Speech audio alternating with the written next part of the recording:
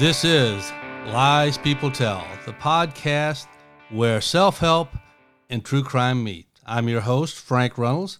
So glad to have you join me today in another excursion into detection of deception and finding the truth.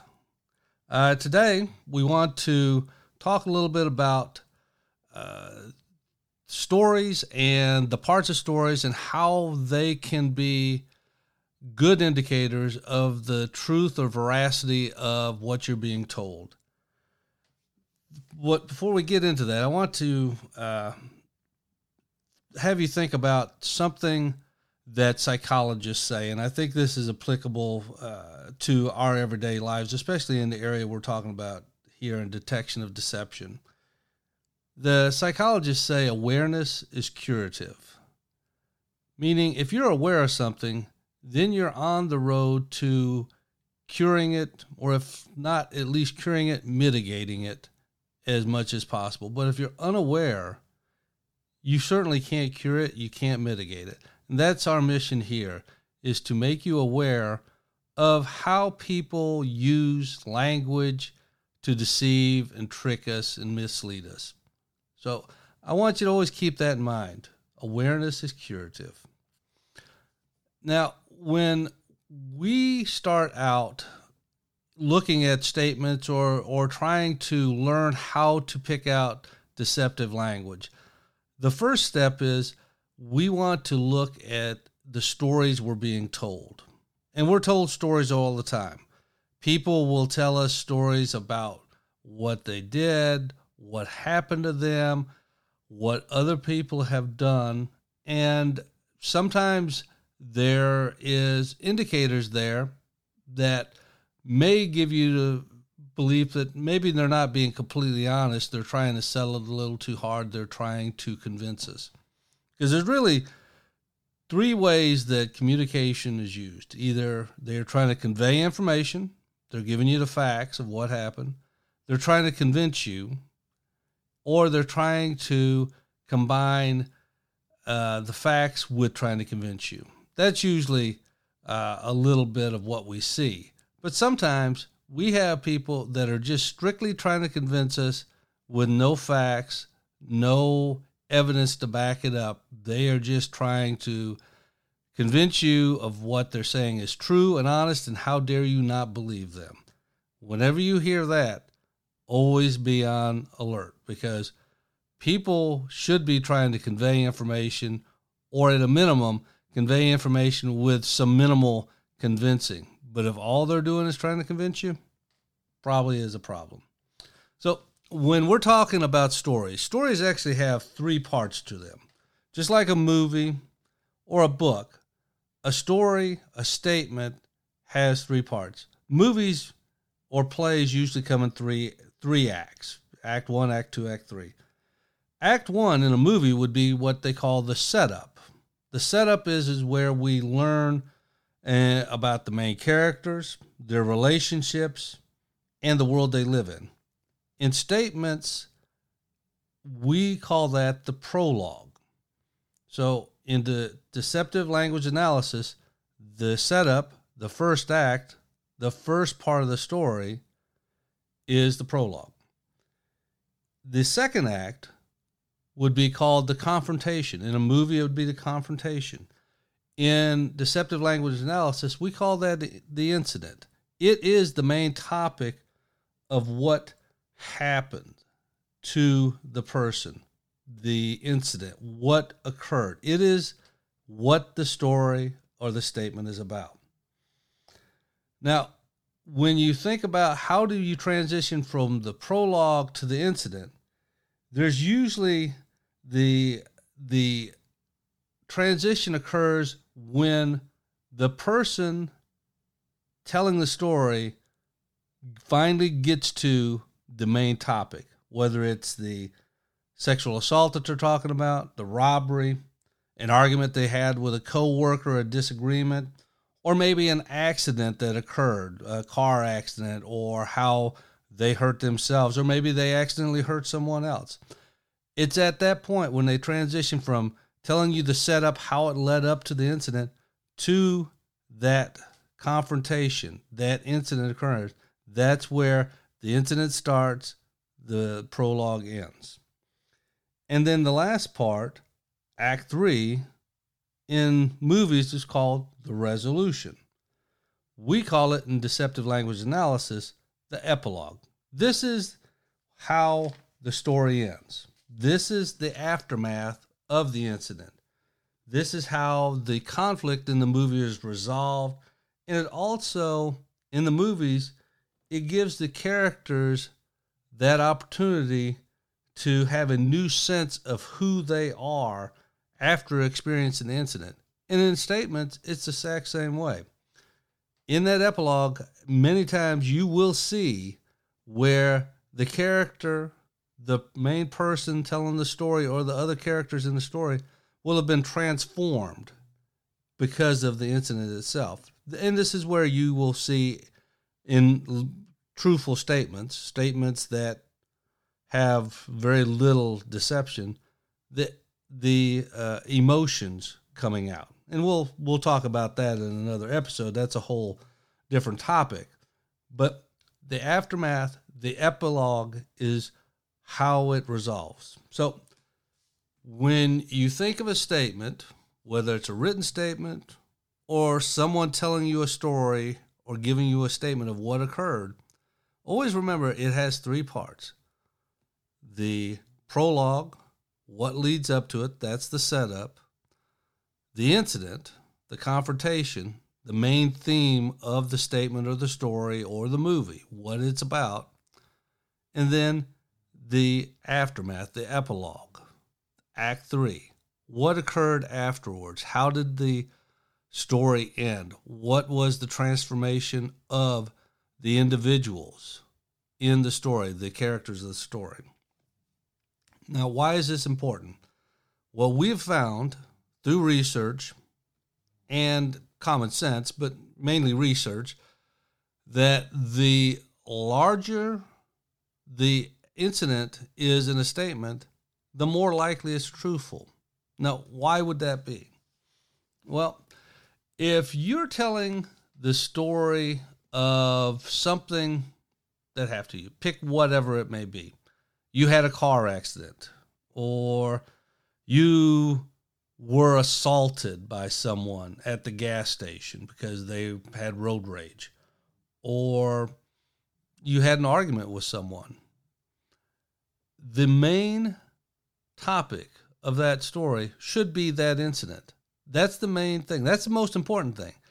Everything leading up to that is not nearly as important as that. Now, yes, do we need some sort of setup, some reason why we're at that location where this incident happened? Absolutely. There has to be a prologue laying out how we got to this situation. How long does it need to be is the question.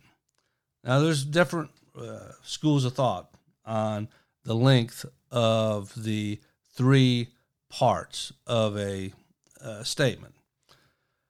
Some people, like the author Don Raybon, believes that each part of the statement, the prologue, the incident, and the epilogue, what we call in statement analysis or deceptive language analysis, the pie, should be roughly 1/3 each. Each part of the statement should be roughly that to be deemed as a truthful or non-deceptive statement. Buddy Rudisell, who wrote one of the definitive books on statement analysis many years ago, former Army CID investigator, believes that the prologue should be approximately 20%.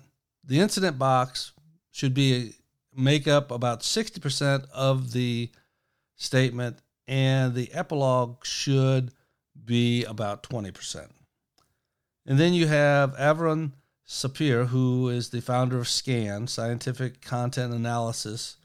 I can't remember what the N stands for, but he believes the prologue should be 25%, incident box 50%, epilogue 25%. For me, when I analyze a statement using deceptive language analysis, I don't put a specific percentage, but what I look for is how much of the statement is dominated with the main topic, the incident, why they're telling me this story. If it's less than 1/3, that's a problem. I expect the incident box to make up the majority of the statement. The bigger the incident box, the better I like it. The smaller the prologue and the epilogue, the more likely it is to be a truthful or non-deceptive statement. Because reality, when you think about it, say you were a college student and you had a late night class and you're walking to your car. And once you get to your car, right before you get to your car in the parking garage or the parking lot out there in the dark, someone approaches you, grabs you around the throat, sticks something in your back, and it feels like a gun. And you are robbed of your money. They take your wallet or your purse and make you lay down on the ground, and then they leave. You report this to campus police. How do you start that story? Do you start the story with what you did first thing this morning when you got up, and then you had breakfast, and then you went to the gym and worked out, and what you did at the gym, and then you went to your first class, and it was Professor Guggenheimer's, left-handed puppetry class, and what we had for lunch, and then you saw John, and we went out and had a afternoon snack or whatever. Would you start the story that, or would you say, well, I got out of class at approximately 9 p.m. and I was walking to my car when? And then you launch into the incident, because that's the main topic. That's the most important thing that happened to you that day. Not what you had for breakfast, not what you did at the gym or any other classes. And then you finish it up with, and I called you, or I reported this to the police when I knew I was safe. Or do you spend a long time laying out a dissertation about everything you did after the incident? So in that scenario, if the incident box is actually the smallest of the three, chances are there's some deception going on. They are not wanting to tell you the full story. As we talked about earlier in a previous episode, details make all the difference, because when you're lying is hard to do. And you have to give enough detail that makes it reasonable, believable, that you're not holding back, but yet not so much that you can't keep it straight, because you're going to have to tell this story numerous times, that it will stand up under scrutiny and questioning, and that it's believable. It seems like something that could actually happen. And sometimes you're trying to gain sympathy by your story, because if people are sympathetic to you, they may not scrutinize you as much. We have this thing, and there's a book about it called Duped, where we have what the author, a guy named Levin, says, that we have a truth default. And if someone can be made to look sympathetic, either by someone else or by themselves, that they look sympathetic, they make you have sympathy for them, the chances are you're going to believe them. You're going to give them the benefit of the doubt. You're going to default to the truth, because by and large, we want to believe people. We don't want to go through life believing everyone's being untruthful and they're liars and they're trying to trick us or cheat us. Now, the reality is that is the case. Now, that doesn't mean you have to be negative about it. You don't have to be sad or mad about it. I prefer to believe that knowing that and being aware is curative. Knowing that people do that will protect you, and you can deal with that. But the reality is many people really do have that truth default. So when you hear a statement that gives you very little information about what happened, the main topic of what they're supposed to be talking about, that should give you pause. That should make you want to ask some questions. What is this all about? Okay, so let me read you a statement to give you an illustration of what we're talking about. This statement is given by a salesman, traveling salesman, who reported to police that he was robbed outside of his hotel. Now, let me read you your statement, and then we'll parse it out and break it down into specific parts. This statement is 15 lines long, and when you want to determine the pi, what we do is we count up the number of lines in the statement, if it's a written statement. Now, if it's a verbal statement, you're just going to have to do a mental calculation. But we count up the number of lines in a statement, and everything leading up to the incident is considered the prologue. So we take that number of lines and divide it by the total length of the statement to get a percentage of what the prologue makes up of the statement. Then we count up the number of lines in the incident being when the person, if it's a violent assault, recognizes he's in danger, and it ends when he realizes the danger's past, or in a car accident scenario where right before you have the accident, that's where the incident starts, and the aftermath, the episode, it will end when you realize you're safe and that you are going to have to deal with the accident by calling the police, the tow truck, mom, dad, whoever. We once again count up those numbers, divide it, and come up with a percentage of the incident. And then the epilogue is we count up the number of lines in the epilogue of the aftermath of how the story ends and give that a percentage. So let me read you this statement, and we'll break it down. The question asked was, tell me what happened. When the wake-up call came at 6 a.m., I was already up because I don't sleep well in motels. I had been watching the early news. They were talking about the terrible airline crash. They are still finding body parts. I then took a shower. It was a quick one because the water was not very hot, got dressed, and went to the lobby for the continental breakfast. I had a donut, greasy but good, and a cup of coffee. I then went back to my room, checked to make sure I had packed everything, got my bags, and put them in the trunk of the car. I then went back to the lobby to check out. I got another cup of coffee while I was there. I then used my Visa card to pay for the room, but the system was down and it took some time to verify it. I then walked to my car as I was putting my key in the lock, a man poked something in my back and told me not to move.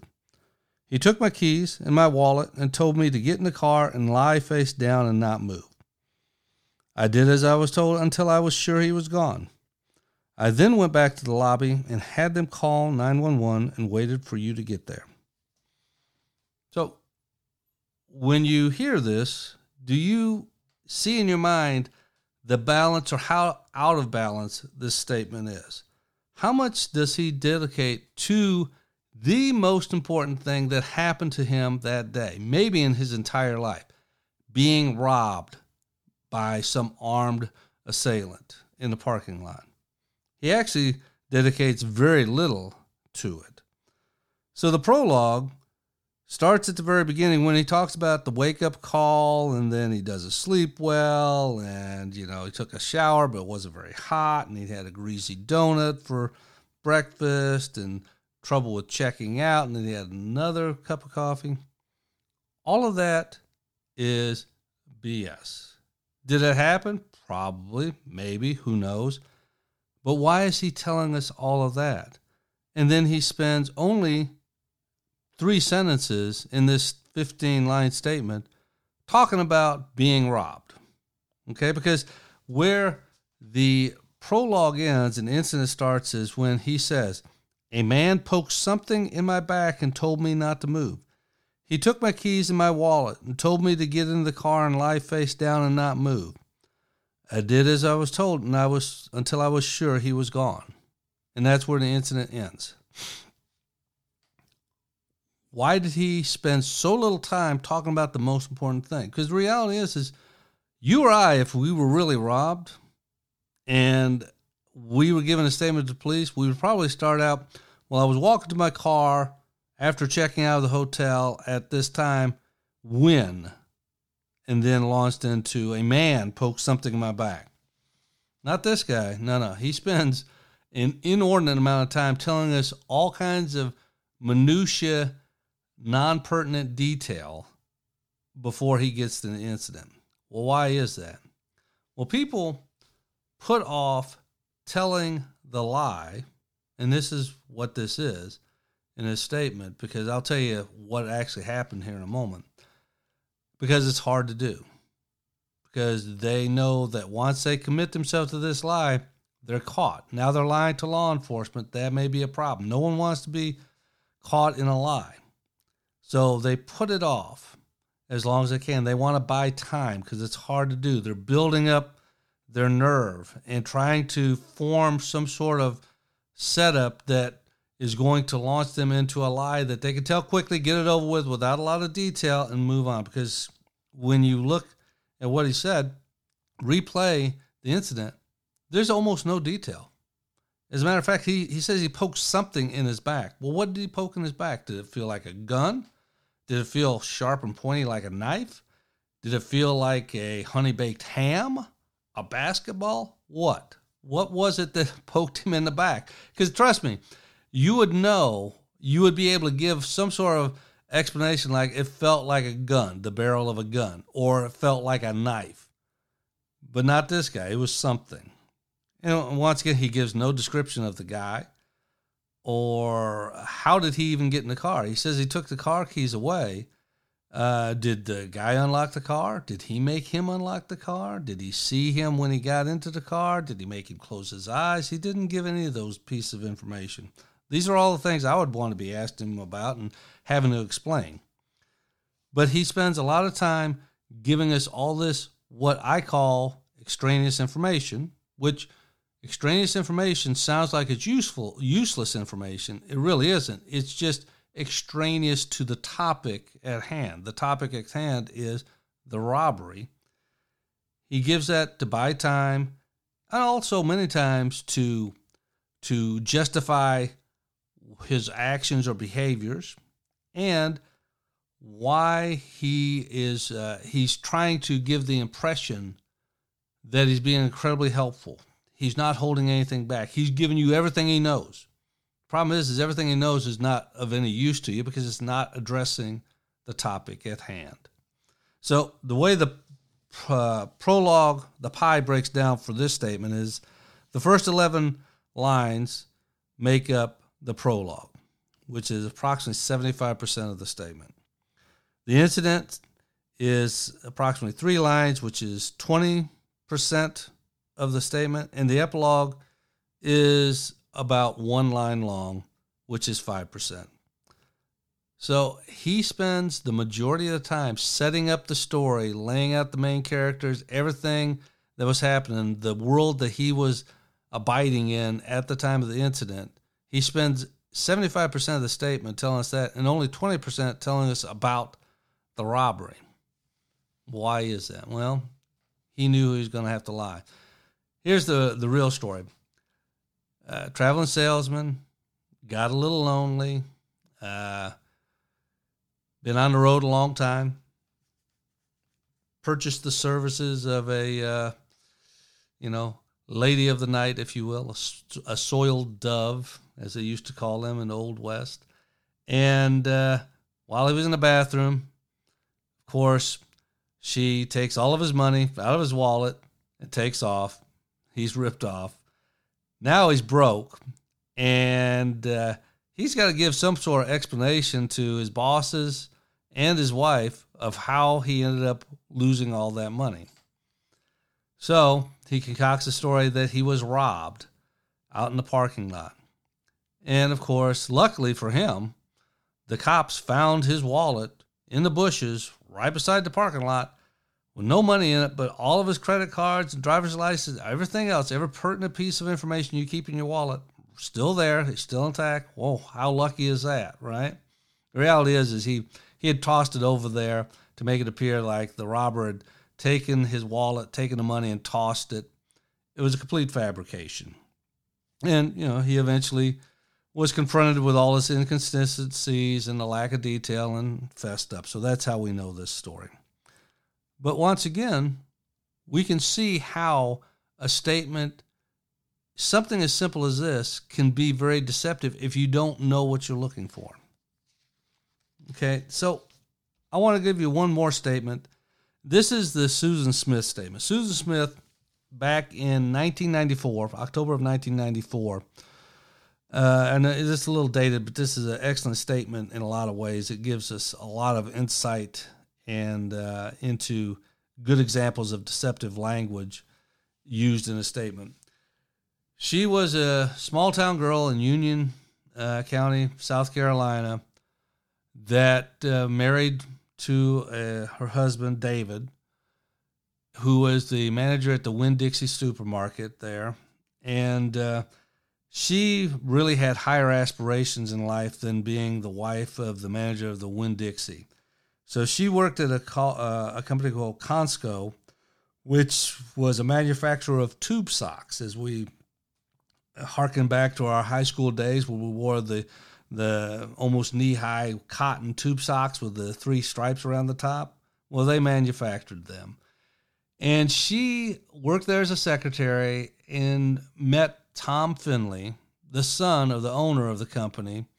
And he was the most eligible bachelor in Union County, which, is a low bar to overcome. But, facts are what they are. She enticed him into having a short-lived fling, sexual in nature.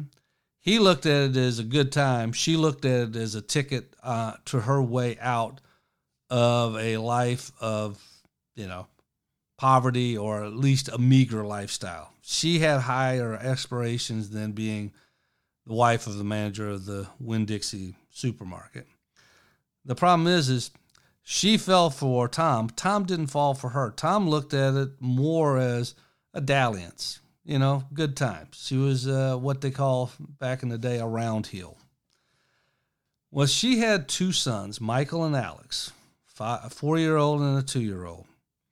And she was pursuing Tom, and Tom sent her a letter, and I'm not going to read the letter because it's a very long letter, but there's a part of the letter where he tells her point blank, I don't want kids. I've never had the interest in having kids in my life. I'm happy for you, and I'm proud of you, and I think you're a great mother, and I think you're doing a great thing by being a mother to these children. I just don't see them in my life.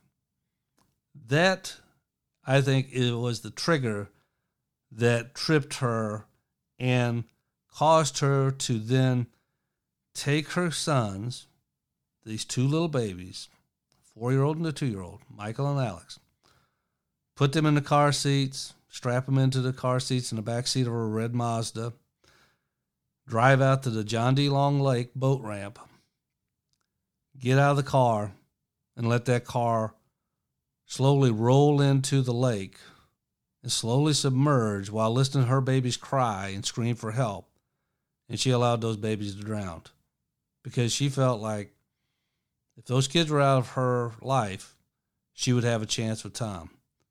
Now the problem is how does she explain what happened to the kids? That's where this statement comes in. So let me read you this statement. Keep in mind, she's reporting this statement, and she needs to be telling us because she claims that she was at a red light in Union, South Carolina when she was carjacked by a black male. And she's telling the police, the investigators, what happened with this statement. They asked her to write a statement, and this is the statement she gave.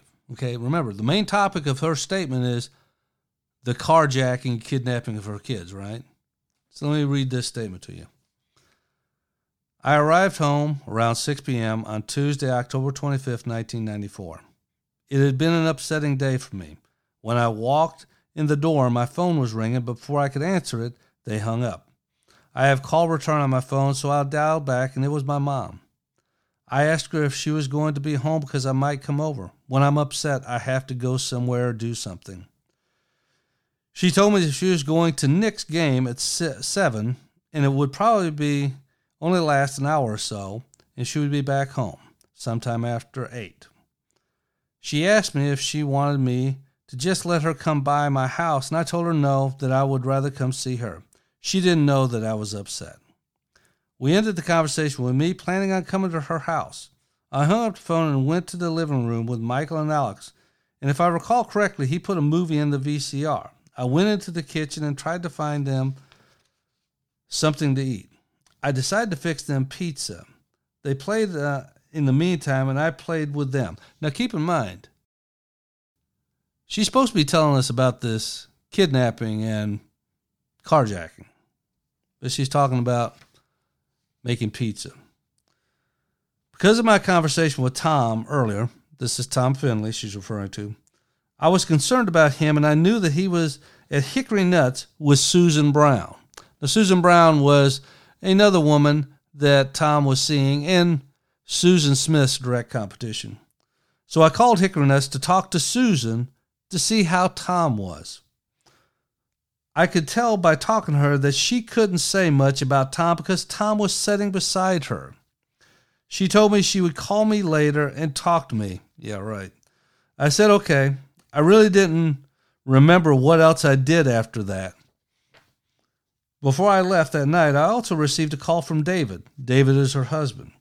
He said he was just calling to see what we were doing and to just chit-chat. He could tell that something was bothering me, and he asked me what was wrong. I told him I couldn't tell him. He said, you can tell me anything, and I said, not this. What is she not being able to tell him?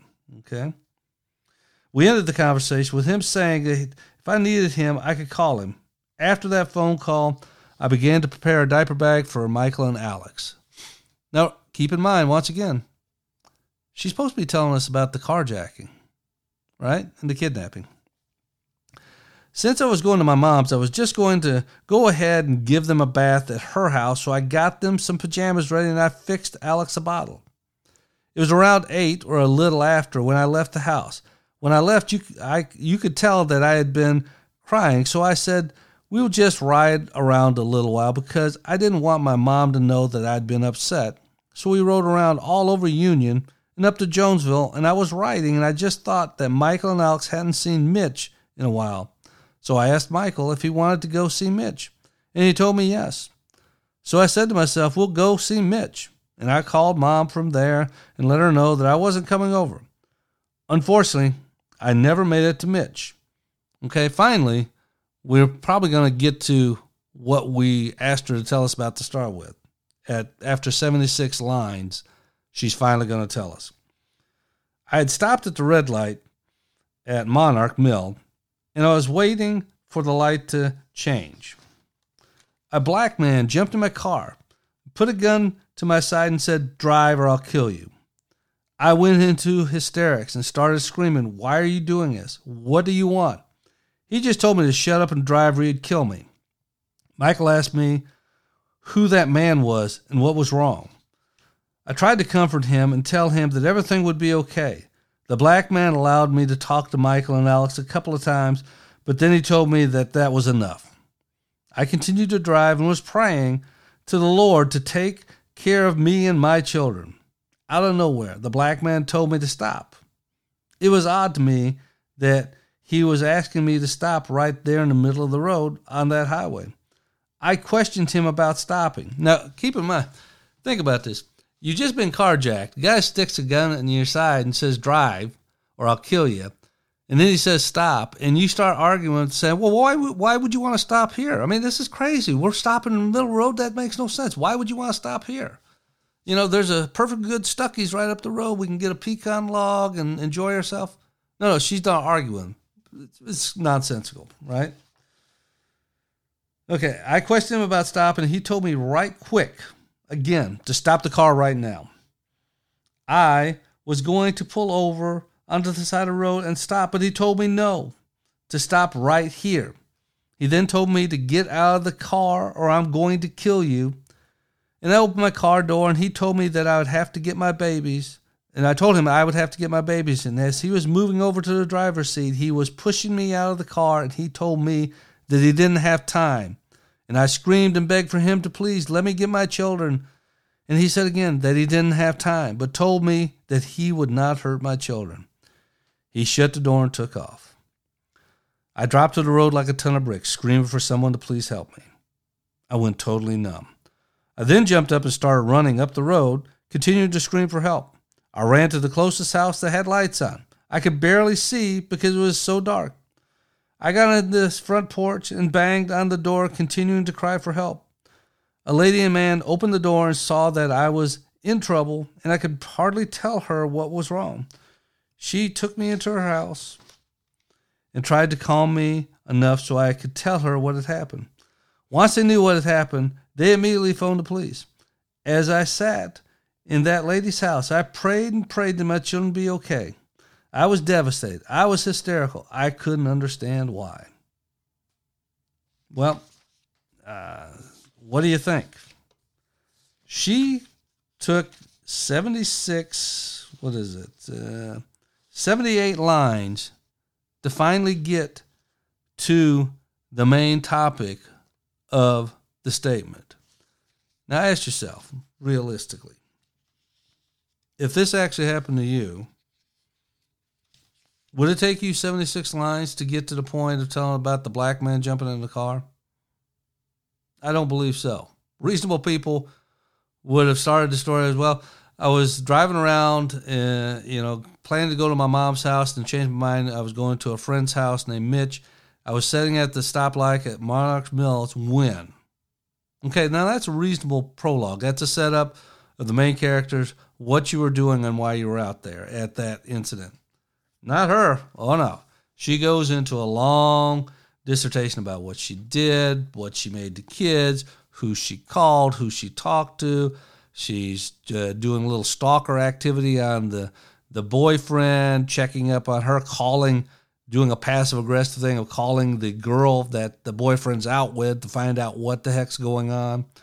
Talks to the husband and basically says, I can't tell you why I'm upset or what I'm thinking, but, I can't talk to you about this. But she's made a decision. She's going to get rid of those kids under the misguided belief that she can then get Tom and have his affections. Crazy talk, I realize. But the pie breaks down like this. The whole statement, handwritten statement, is 138 lines long. The first 78 lines are the prologue, which equates to 57% of the statement.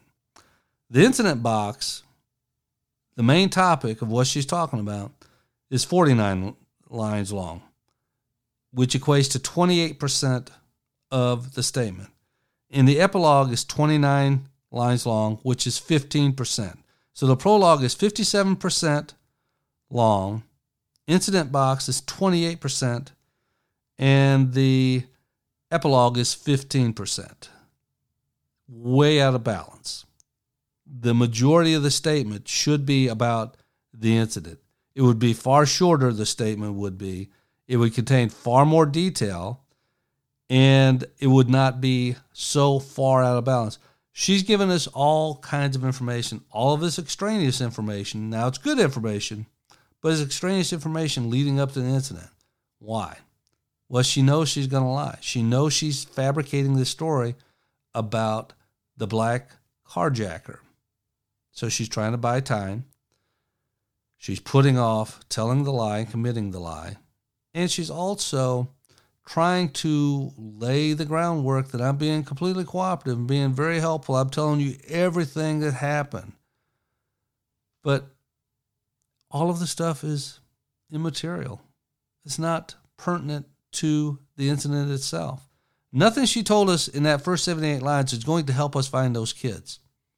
Nothing she told us in the incident box is going to help us either because she gave us no details.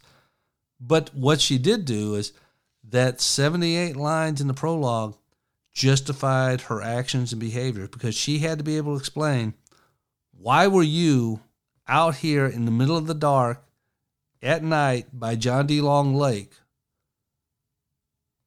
she had to use the vehicle of the black man carjacking her and forcing her to drive out there, then kicking her out of the car to justify why she's going up to this person's house at night in the dark screaming about her babies are gone. Because she knew she was going to this lake. She knew she was going to kill those kids. She knew she was not going to have a car and she was going to be on foot. So she had to justify how she got there on foot in the middle of the night. Hysterical. That's what the three parts of this story is about. So when you are listening to a story, whether it's you're asking your kid about what happened, why the car has a dent in the front fender, or why you're a manager and you have two employees that are having a conflict and they had an altercation of some sort, or you're a criminal investigator dealing with a kidnapping, carjacking, which eventually turns into a homicide, same rules apply. Look at how the story is broken out. And do they dedicate the majority of the story to the main topic at hand, whatever the incident is? Or do they spend a lot of time building up to it, giving you a setup, and then give you a very bare bones, general in nature type of description of what happened? Whenever you see that, whenever the incident box is the smallest part, or makes up the least amount of the statement, there's something wrong here. When they spend way too much time building up to it, you better have your flashing red lights going, because somebody's not being completely honest. All right, so that's lesson one. That's the broad strokes of when you're looking at a statement, these are the things I want you to consider. How much time do they dedicate to the topic that they're telling you about, or how much time do they dedicate to either giving you the setup or telling you the aftermath of it? And how much of what they're telling us is just conveying information versus trying to convince us, trying to make themselves seem sympathetic. Because if they're sympathetic and you feel sympathy for them, chances are you're going to give them the benefit of the doubt and maybe believe them when they don't deserve that benefit of the doubt. With that, I want to thank you for listening to me today, and we will next week go on to the next level of indicators of veracity that I look for, and we'll go over a couple of different other statements. If you've liked what we've talked about today and you find this interesting, please share this podcast with your friends and co-workers and colleagues. Spread the word. If you'd like, please subscribe so you get this every week. Download it immediately. Every Wednesday it'll pop up on your iPhone or your iOS device, and you can listen to it on your drive to work or when you're working out or taking the dogs for a walk. My goal here is to give you something to think about, to give you a little behind the scenes in criminal cases and how we approach things, and also to just help you be prepared to call BS when you see it and to be a better communicator so you don't do the same type of deceptive language type of things when you're dealing with people. So thank you for listening to me, and we will talk to you guys next week.